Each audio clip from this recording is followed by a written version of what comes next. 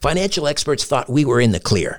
They were anticipating around 6 rate cuts by the Fed this year. And then the inflation data came out, higher than expected. Friends, this isn't going away. It can't. The U.S. is $34 trillion in the hole, and yet we keep printing money, which pushes the prices you pay every day even higher. So you can either bury your head in the sand or you can do something about it. Diversify a portion of your savings into gold with Birch Gold Group. Gold is your hedge against inflation, and Birch Gold makes it easy to own. They'll help you convert an existing IRA or 401k into a tax-sheltered IRA in gold, and you don't pay a penny out of pocket. Text STRANGE to 989898 and get your free info kit on gold. Then talk to a precious metal specialist on how to protect your savings from persistent inflation with gold. Text STRANGE to 989898 now. The highly anticipated second season of the hit podcast Proof is finally here. Proof is an investigative true crime podcast co-hosted by Susan Simpson of Undisclosed and Jacinda Davis of Evil Lives Here. Proof made headlines for its first season in 2022 after proving the innocence of 2 Georgia men serving life sentences for murdering their friend Brian Bowling when they were just 17 years old. 25 years later, on December 8, 2022, both men were finally freed based on evidence unearthed by Proof.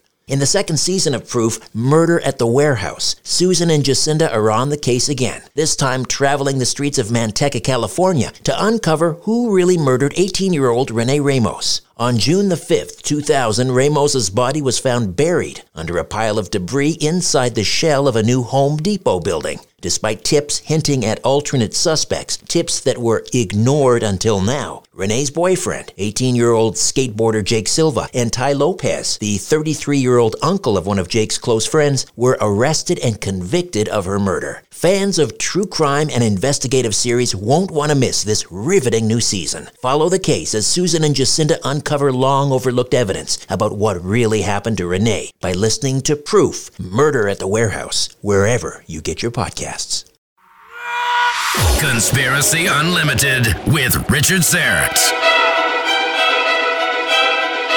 Organized religion was intended and does do our minds in terms of scaring us and controlling us and manipulating us toward obedience to authority. And school does the same thing, big chapter. And the truth about 9/11 was self-inflicted by the U.S. government or elements thereof to justify more worship of authority and letting in more sacrifice of more of our rights. The truth about the JFK assassination. And as I examine those things, I go on a big tangent about the CIA, and I teach all I can about the background that I found of the banking and corporate forces that orchestrate these kind of events, that co-opted and took over the American government over the last 160 years. And the secret societies have placed people to manipulate and control our resources and our time, our energy, our attention, the things we're afraid of, and how we're trained to do and believe what is going on is the way that the mainstream corporate media is telling us in order to scare us, in order to control us, all in 175 pages, and wrapped, bookended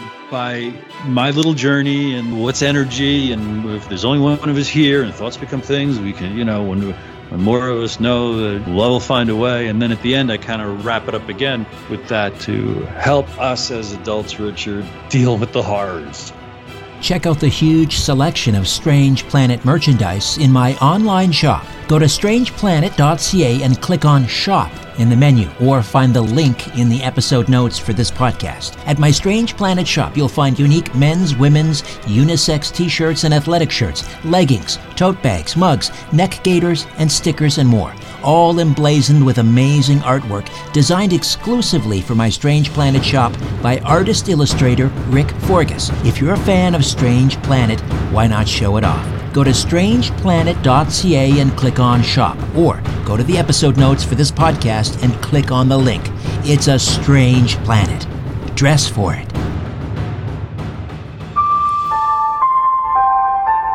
Conspiracy Unlimited with Richard Syrett. Pursuing the truth wherever it leads. Exposing evil and corruption and the secret machinations of powerful elites. Revealing the high strangeness beneath the surface of our supposed reality. Coming to you from his studio beneath the stairs, here's Richard Syrett. Bruce DeTorres is here. He's a very deep thinker. He's a writer, researcher, former actor, director, and he's about to take a deep philosophical dive into the false official narratives concerning JFK, MLK, RFK, 9/11, and much more. Bruce, as I mentioned, pursued a career in acting, directing, and performing lead roles in comedies, dramas, musicals, after getting his Bachelor of Fine Arts degree. And then Bruce decided to write a book about energy consciousness and the nature of reality. 9/11 happened along the way. After years of research, he incorporated it and similar things into God, School, 9/11, and JFK, the lies that are killing us and the truth that sets us free. Hey, Bruce, welcome. How are you, my friend? I'm really great and honored to be here, Richard. I appreciate the warm welcome and overcoming a little struggle of my being able to hear everything 2 seconds before we go live. So it's great to successfully hear you. Isn't live radio wonderful? I call it just-in-time delivery. Well, in this case, it certainly was. So I'm interested in your background, Bruce. Acting, musicals, directing, well into your 30s, I guess. And all you wanted to do, I guess you came to the realization that your job as an actor wasn't just to deliver your lines. It was about paying attention to your scene partner and listening intently, and then listening so intently that your performance was based on your reacting to what they were saying. So how did that set the stage? How did that create this perfect storm that led you off in this entirely different trajectory in your life and ultimately writing God, School, JFK, and 9/11 and JFK? Well, I started paying attention in real life the way that I had learned how to do it on stage, and was shocked by just the miscommunications, my immaturity. I functioned well. I had day jobs in different offices. That's how I supported myself 9 to 5, and I did all the acting in the evenings and on the weekends.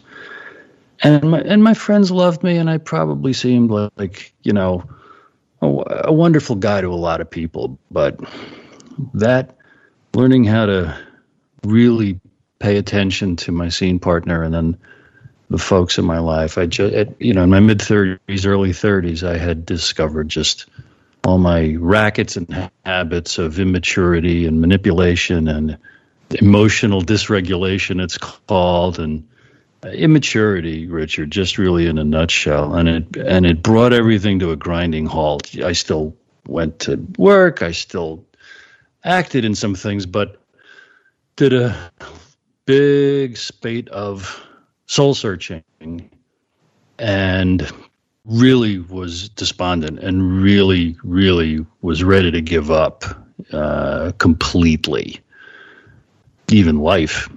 And then I decided to stick around just to see what would happen next. I thought, okay, maybe I'm wrong about even this, the idea that I'm hopeless, that my life was hopeless. I really, really was burning in regret and self-recrimination, just self-hatred at what I thought was foolishness, just foolishness.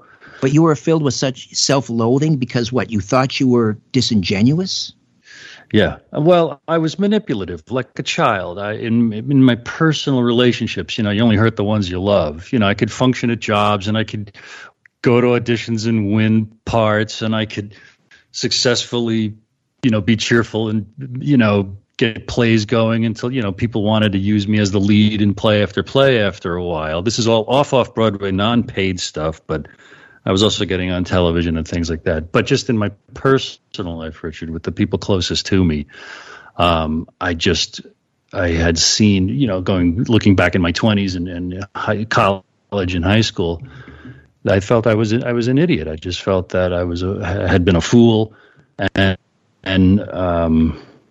thought I would have been a lot more farther along in my life had I been more mature, if I had been more considerate, had I been more just all the simple things that I saw was possible when I could now look in someone's eyes and really hear them and regard them and take them in. That's really it. That's really, it was a real brick wall I right. hit. But the thing is, you caught yourself, Bruce. You realized that you weren't doing that. And it sounds like, at least in your performances on stage, you said, well, no, I need to pay attention to my scene partner. And then you caught yourself and you needed to do that in real life. Why wasn't that, when you started, I think you used the term melding and bonding and merging with your scene partner and then trying to do that in real life? Why wasn't that enough for you? That, hey, I'm trying. I'm going to correct this. Were you finding you weren't able to do that in real life? I got to all that you just described. And you just described how I enjoy my life now. But for about a year and a half, I just was burning and churning with the regret and the recrimination of the missed opportunity for 30 years to have loved and enjoyed my family, my relationships, my friends, the way that I could now on stage. To pay attention to someone like that, as I'm trying to pay attention to you in this conversation, trying to pay attention like that to every moment of my life is a joy. It's a challenge, but it's a joy, because what I contend and like to claim and get people thinking about is when we experience what's real, which means what's present right here, right now, it's love and it's joyful, which is what meditation takes people to, which is what the poets take people to, which is what physicists even, they don't call it love, but they do say, wow, it's conscious, and our intention certainly influences what we experience, perhaps completely. And right there was the turning point, because after the months and months of despair and life review, why did I do that? Why did I do that? I just surrendered. Okay, I'm going to take it one day at a time, probably like an alcoholic recovering and saying, I know nothing, and I'm going to surrender to a higher power and just trust. Right. At that moment, a friend gave me, just for whatever reason, the book Think and Grow Rich by Napoleon Hill. Mm-hmm. And I loved it. And it's a very metaphysical book, and it teaches thoughts become things. Thoughts are made out of energy, and they become things. Everything's made out of energy. And if we can conceive it, we can create it. So I thought, okay. And it also felt exactly kind of the influence people can have on each other that I felt on stage and then also in real life, when we pay attention to what causes what, how we regard each other. I wish that, I could see you on camera. I can't right now. It'd be fun to see how, you're looking at me, I'm looking at you, and I could take into consideration, how you're hearing me and how I'm hearing you. You get the point. You're a professional conversation. You get the point more than most. Conversationalist. So, okay, think and grow rich. Okay, thoughts become things. Everything's made out of energy. I thought, all right, what could I create that'd be worth $1 million? Okay, as an actor, you never have any money, so sometimes you think about things like that. And I thought, well, what do people value? Well, we value what helps us live. We want to exist. And just that simply, Richard, the next question I asked myself was, well, is that why energy burst into existence, supposedly 14 billion years ago in the Big Bang, to become the universe and everything in it, including you and me in this moment, because it wanted to? Is energy the intention to exist? Is the intention the ability? And that's why we get thoughts, because everything's also got gravity or attraction. So my question, why did this happen, will attract all these answers. If you ask this question, why did that happen? Or how is my life terrible, will attract a million infinite answers to that question. Or Why is my life wonderful? Will attract infinite answers to that. So my mind was blown, Richard, by this concept of infinite power and also infinite responsibility, that everything is made out of the intention to exist. So can we create whatever we want? And all at once it jived with what I loved about all the writers, all the fiction, all the poetry I had written, that I had read my whole life, because I was a lifelong reader from a very, very early age. And it also felt like it described what I was experiencing on stage, following the impulses and the speeds and volumes of my scene partners. And it worked for me. And also I started reading about energy according to physics and discovered quantum physics, and all those ideas about the presence of the observer in influencing and determining what the observed becomes.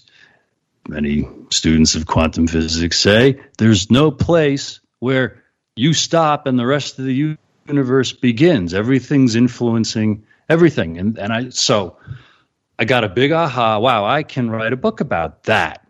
And I started researching and reading all about energy, and quickly also at that time discovered the writings of Ralph Waldo Emerson, the transcendentalist from the 1800s.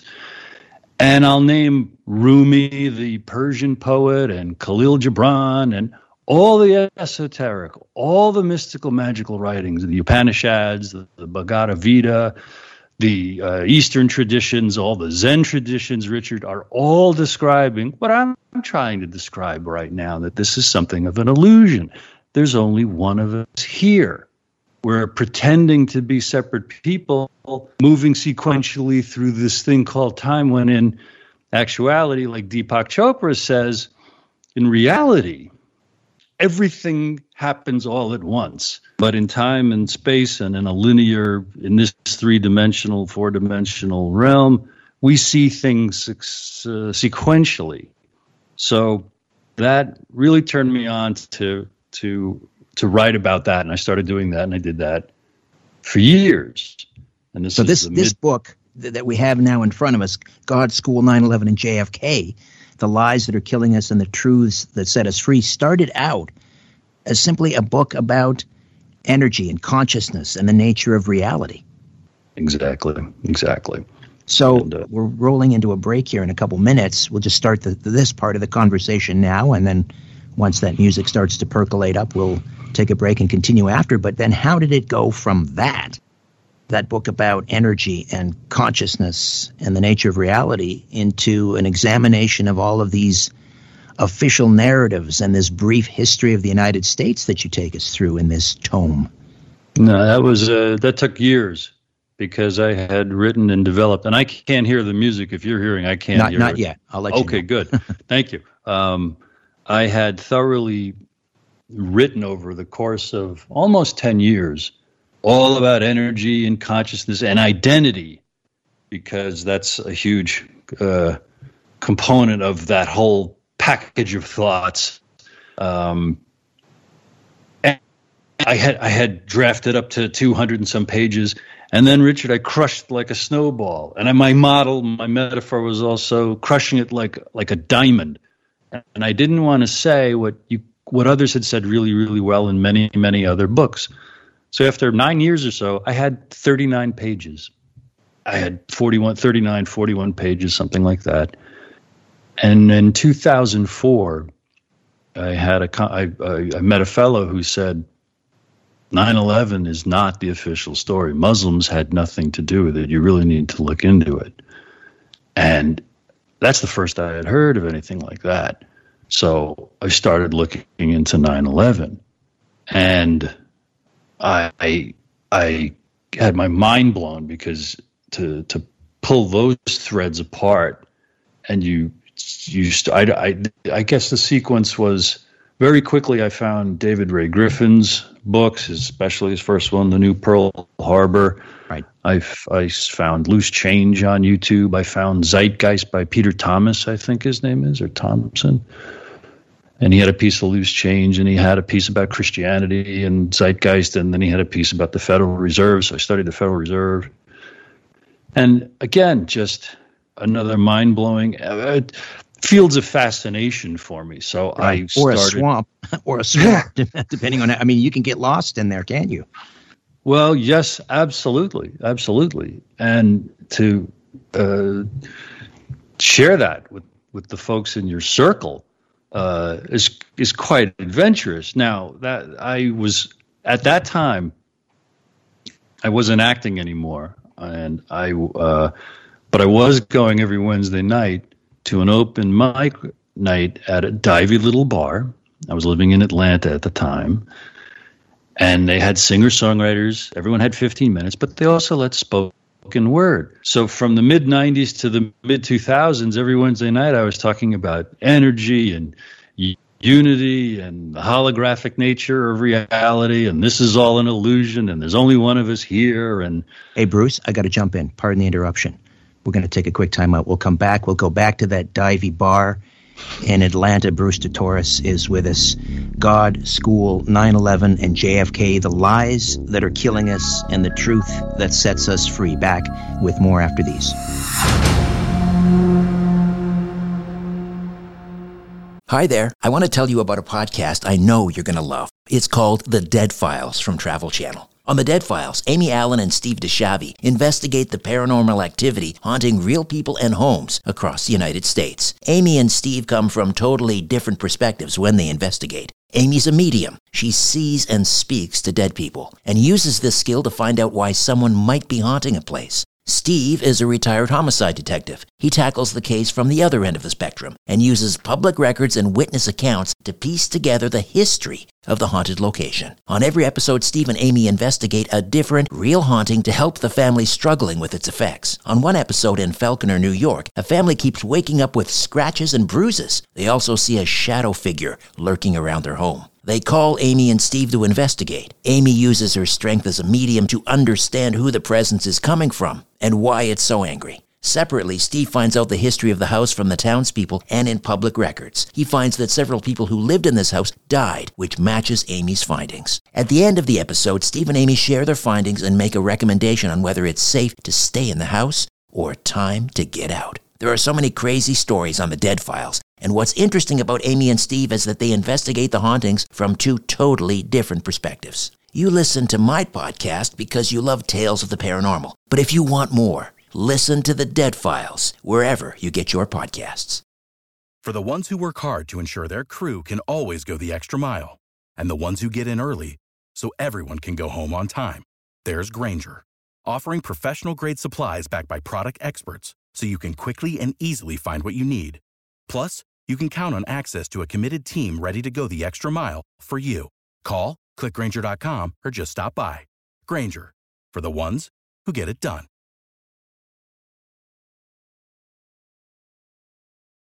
C60 Evo delivers the miracle molecule, ESS60. It's pure carbon 60. Why not love your body and share C60 Evo with those you love? ESS60 from C60 Evo is a mega antioxidant for increased strength, endurance, flexibility, and a deeper sleep. It's great for pets too. I take a tablespoon every day, and so does the mighty Aphrodite. We're both sleeping better than we have in years, and during the day, we have such tremendous energy and vitality. We're both pain-free. In a landmark peer-reviewed animal study in Paris, France, rats fed ESS60 lived twice their normal lifespan. Go to c60evo.com/Richard-Serrett or click on the C60 Evo link in the episode notes. Use the code EVRS at checkout and save 10%.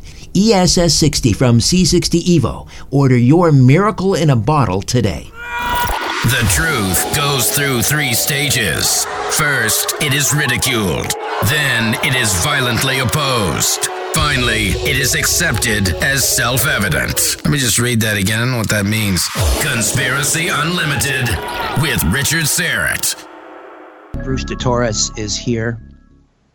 former actor, director, performer, and now researcher, writer, deep thinker. And the book is God, School, 9/11, and JFK, The Lies That Are Killing Us and the Truths That Are Setting Us, or That Set Us Free. The website, incidentally, is brucedetorres.com, and I've hooked up to his website at strangeplanet.ca. Just click on Bruce's name. It'll take you right there. So you're kind of doing what, like a kind of a Lenny Bruce or Dick Gregory kind of routine. You're just speaking truth to power at this divey bar in Atlanta, Georgia, talking about the nature of reality. How did that go over, by the way, with the crowd on open mic night? Oh, it was always a blast. I'm very comfortable on stage. And at first, it was a whole new way to be on stage because I was used to having other people up there and more or less ignoring the audience, but not ignoring the audience. It was a bit of a transition to learn how to speak to a crowd. But I got looser and looser and had more and more fun, so that everyone had fun. That was really gratifying because that was a huge challenge after being on stage in a different way, in plays. So it was very much like stand-up comedy and just improvising. But I would often prepare great notes about what I would talk about, and that was all about the energy and the consciousness and all that other stuff that we talked about before. And then after 2004, when I started researching 9/11 and the truth behind the scenes and who really pulls the strings and how the world really works, I started talking about that every Wednesday night. And then in 2011, it was the 10-year anniversary of 9/11. So I prepared 7 Wednesdays in a row, a real thorough, nice teaching about 9/11, getting all my ducks in a row, and for the first time writing, organizing my thoughts about that. 2 years later, it was the 50th anniversary of President Kennedy's assassination in 2013, and I did the exact same thing. 6 or 7, writing about organizing that. And then in 2014, after 10 years of researching how the world really works, is when I got the idea that my ideas about energy, consciousness, the real us, were empowering solutions, and the truth about these horrible events were solutions to the lies that they are. Hence, the 4 main topics of my title and the subtitle, the lies that are killing us and the truths that set us free, because it seemed like, okay, it's not just complaining about the truth about organized religion and the mind trap that is, and school is a big chapter, and what a trained obedience school is, and 9/11 and JFK. These are depressing. These are, but the solution is the reality of those events, knowing the truth about those events, so we don't get suckered by more lies, and we don't go kill more innocent people because we believe they're really enemies who attacked us. And also, if you embrace these ideas about reality are not my ideas about reality. They're not just spiritual ideas about reality. One could just look at what quantum physics says about reality, consciousness, the holographic nature of perception, and get equally as empowered that our thoughts and intentions matter. They dictate form and give us what we experience, and we can use that power for love and creation and sharing joyful existence together, or fearfully competing with each other and stepping on each other to get ahead, and not caring how we hurt others as long as we get ours. So that's what I put together in my book. And then in early 2020, I submitted it to Trine Day Publishing, which is run by Chris Milligan, whose books I had been reading. And he took it on. He said he couldn't publish it till 2021, so I had a year to write a new chapter called COVID-19 all last year. And my book came out just this past spring, and I've been really gratified to ask people to read it whose books I'd read, who I really respected, and have gotten a ton of great reviews, and have been interviewed a lot because it's my first foray, out as an author, right? And I had hopes that it would resonate with intelligent people, and lo and behold, it has, and here we are, and it's fun. So let me take it back to Napoleon Hill, Think and Grow Rich, which kind of we kicked off the conversation with. Thoughts become things because they're made out of energy. So when we look at 9/11, and maybe a little bit later, we're a few weeks past the 20th anniversary, and I want to go back to maybe kind of a laundry list.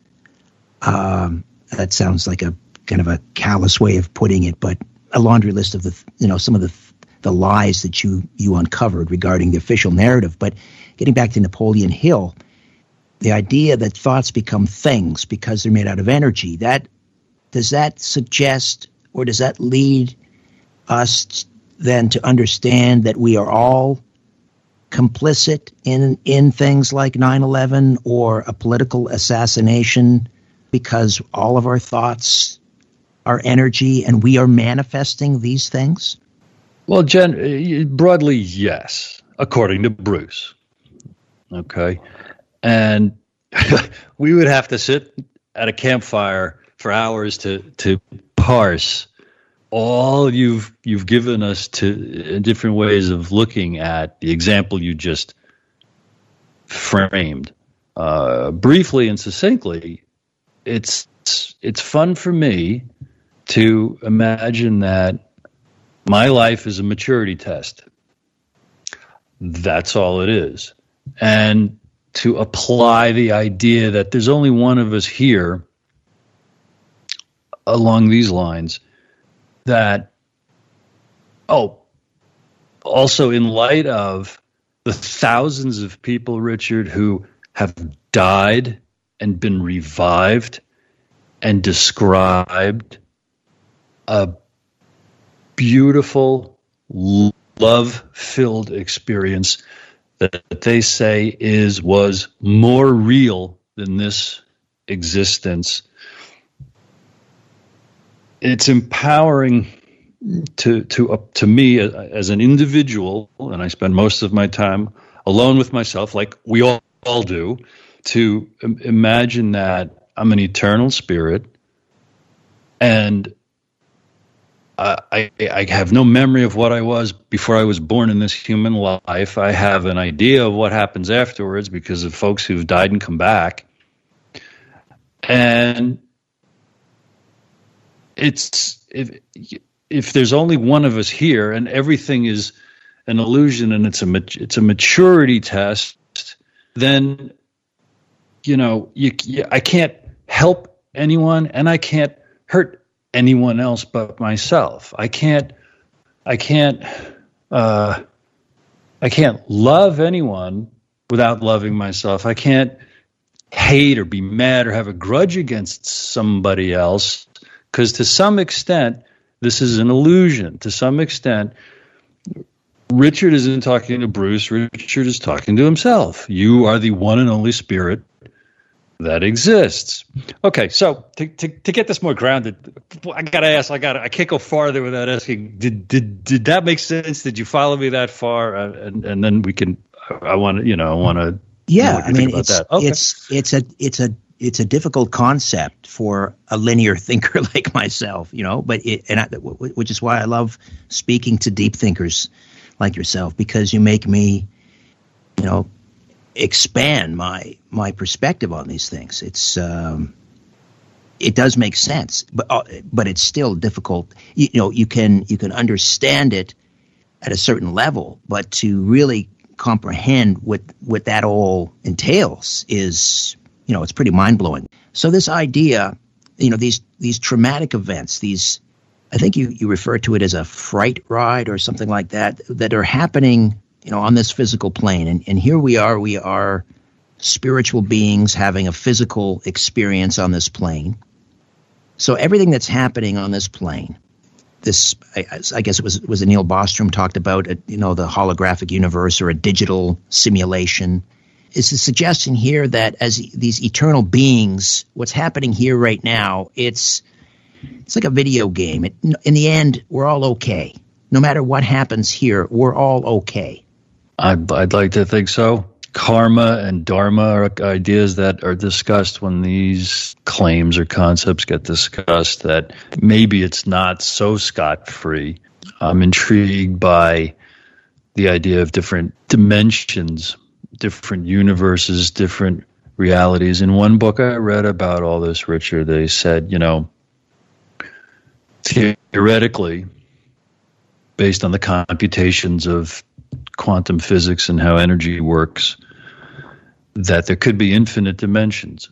Okay. And every version of every event is always happening.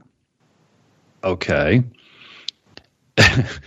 Every version of our past, not only the version we remember, the version where we didn't get that girlfriend, the version where we remember we lost the game, but there's a version where we won the game. There's a version of the past where the South won the Civil War. There's a version of the past where John F. Kennedy wasn't assassinated. And to just see, maybe I don't.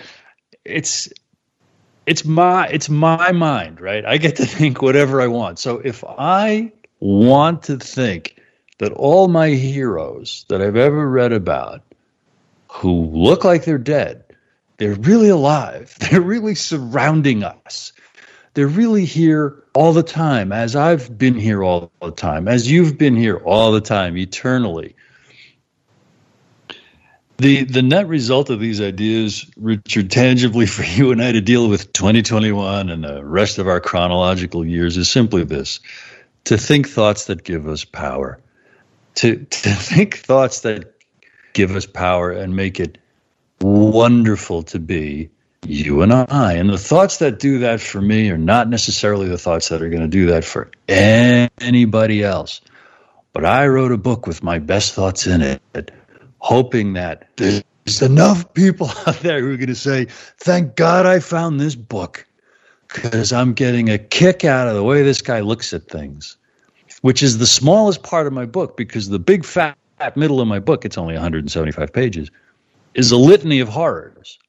It's to teach people the facts about what organized religion is, and that's interpretive. That's my interpretation of what organized religion was intended and does to our minds in terms of scaring us and controlling us and manipulating us toward obedience to authority. And school does the same thing, big chapter. And the truth about 9/11 was self-inflicted by the U.S. government or elements thereof to justify more worship of authority and letting in more sacrifice of more of our rights.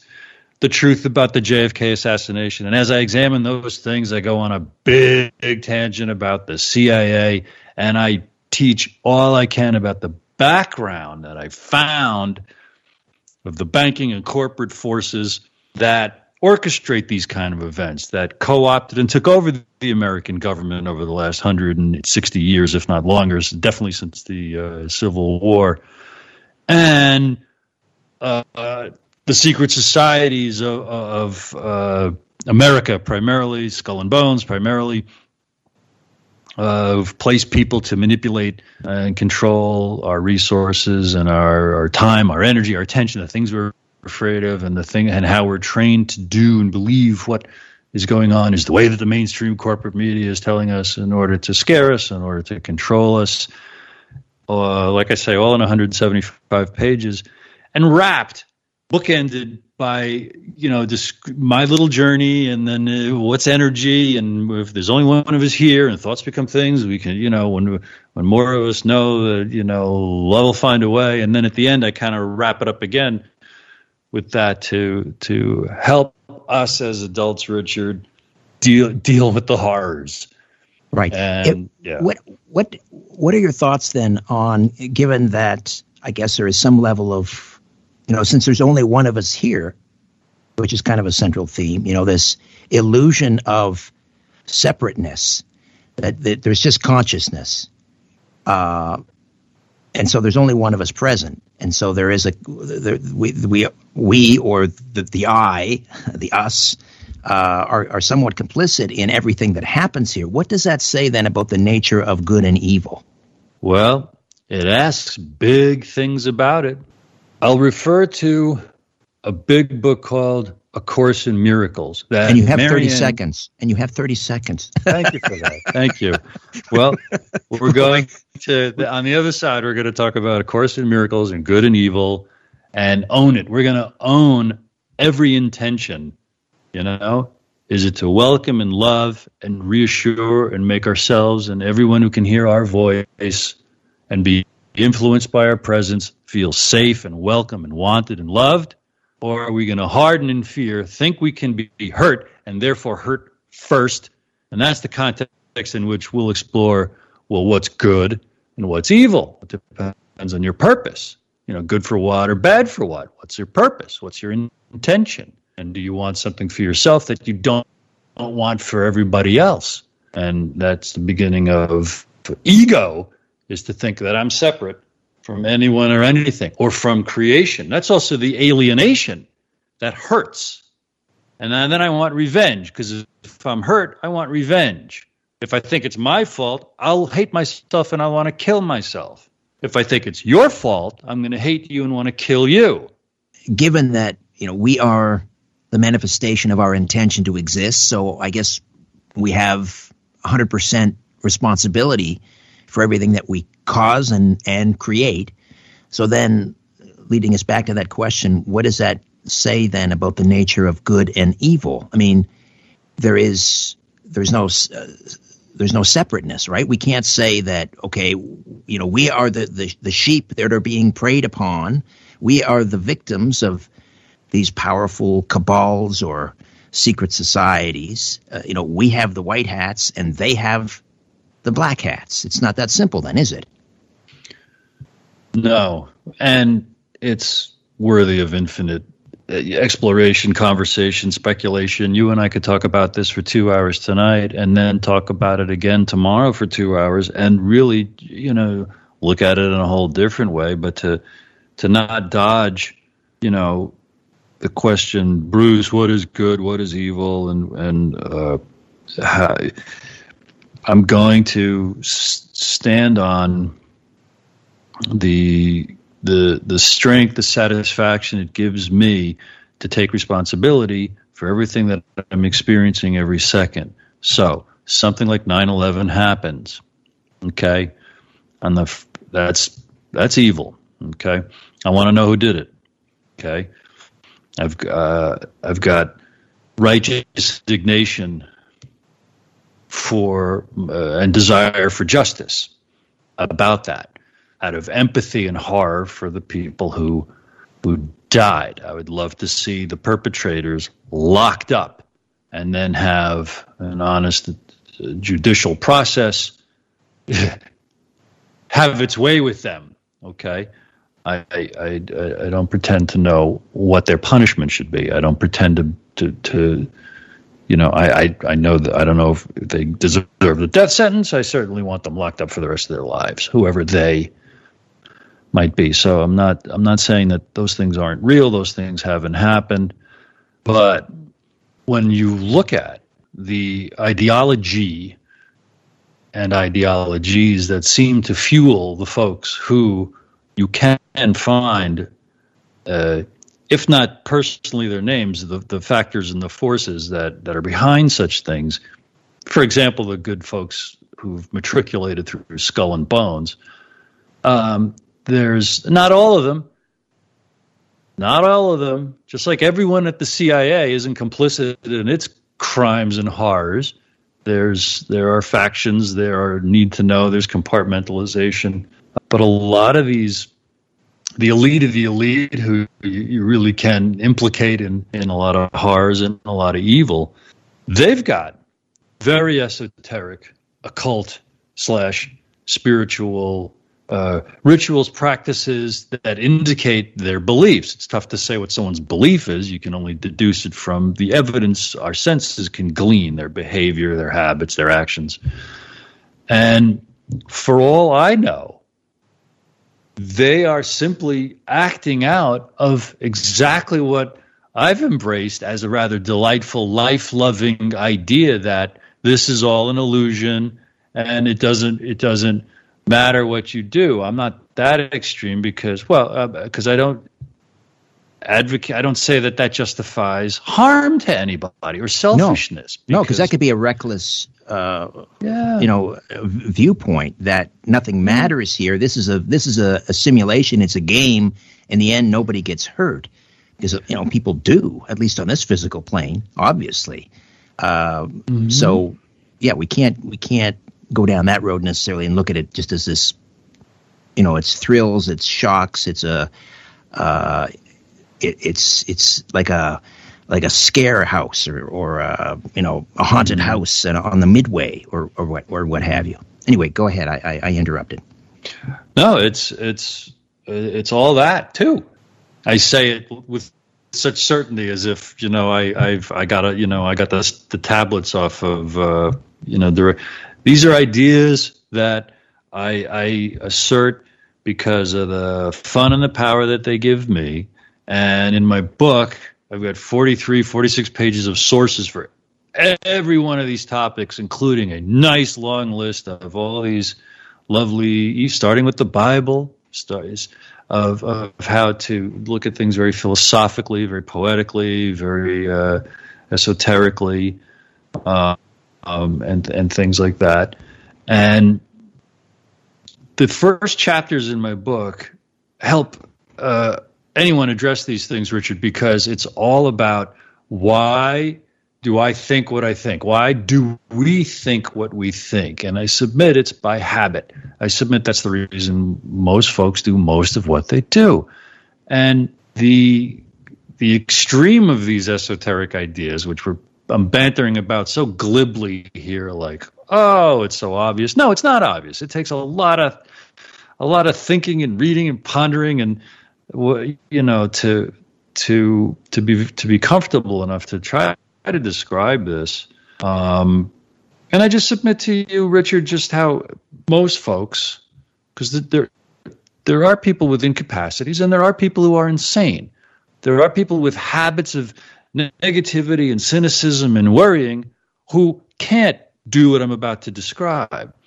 Most folks, however, enjoy nature. Most folks can enjoy being in the countryside or on the beach and watching children play and hearing the seagulls overhead and seeing the beauty of the sun coming through the flowers and take a deep breath and watching animals play and interacting with a child or a baby or an animal, a puppy or a kitten with just the right music and be transported into ecstasies that reveal to us, wow, there's a lot more going on than just what's on television tonight or just the horrors in the headline news.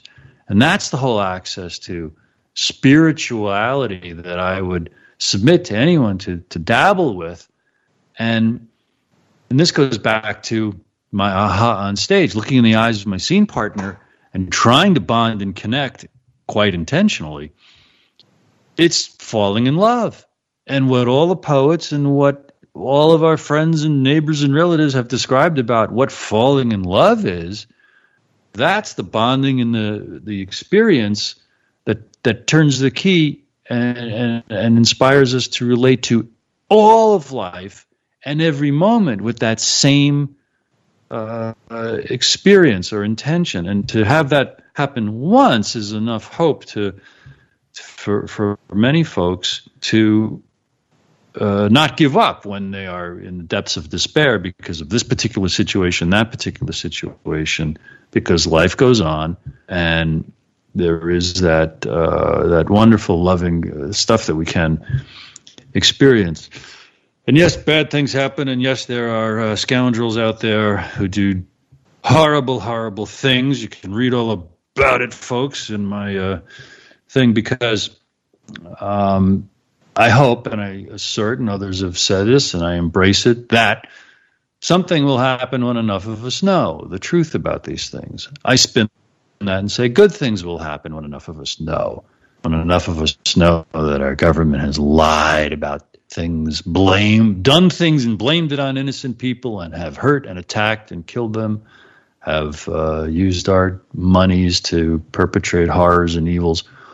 All the things you've explored for years with your many, many guests, Richard. Right. It's quite something to be pontificating to someone such as yourself, who's well-schooled and well-versed. Well, after 20 years, I don't know that I'm any closer to the answers. That's maybe the distressing part, or maybe it's not, because, as you point out, like Lennon and McCartney had it right. All you need is love, but it's not just some glib thing. I mean, there's a whole, like, when you talk about engaging with your scene partner, melding and merging and looking into their eyes, and what you're looking back at yourself, you're recognizing yourself, so you're loving yourself. And I guess as we approach hour 2, something that we can pick up on the other side is then, if that is ultimately what we're striving for, then is, discussions about, was it nanothermite? Who changed the Kennedy parade route? Who had the power to do that? Where was there a second shooter on the Dell Tech building? Did LBJ actually confess to Madeline Duncan Brown, his mistress, that, he knew that they were going to kill Kennedy? All of those things. Is that not a distraction? Is that not a trap, maybe, in a sense, that takes us? It's almost, my friend Nelson Thal, who studied under Marshall McLuhan, and Nelson is a semi-regular on the program, says it's almost like counting blades of grass on the grassy knoll. It's like, where ultimately does that get us? But we'll pick up on all of those threads on the other side. Bruce DeTora stays with us. Hour 2 coming up. A new Conspiracy Unlimited with Richard Syrett drops every Monday, Wednesday, and Friday at conspiracyunlimitedpodcast.com. Blow your mind. That is all for now. Oh, and remember to share and give a 5-star review, because we have huge egos and need love. We're like cats. We need constant petting.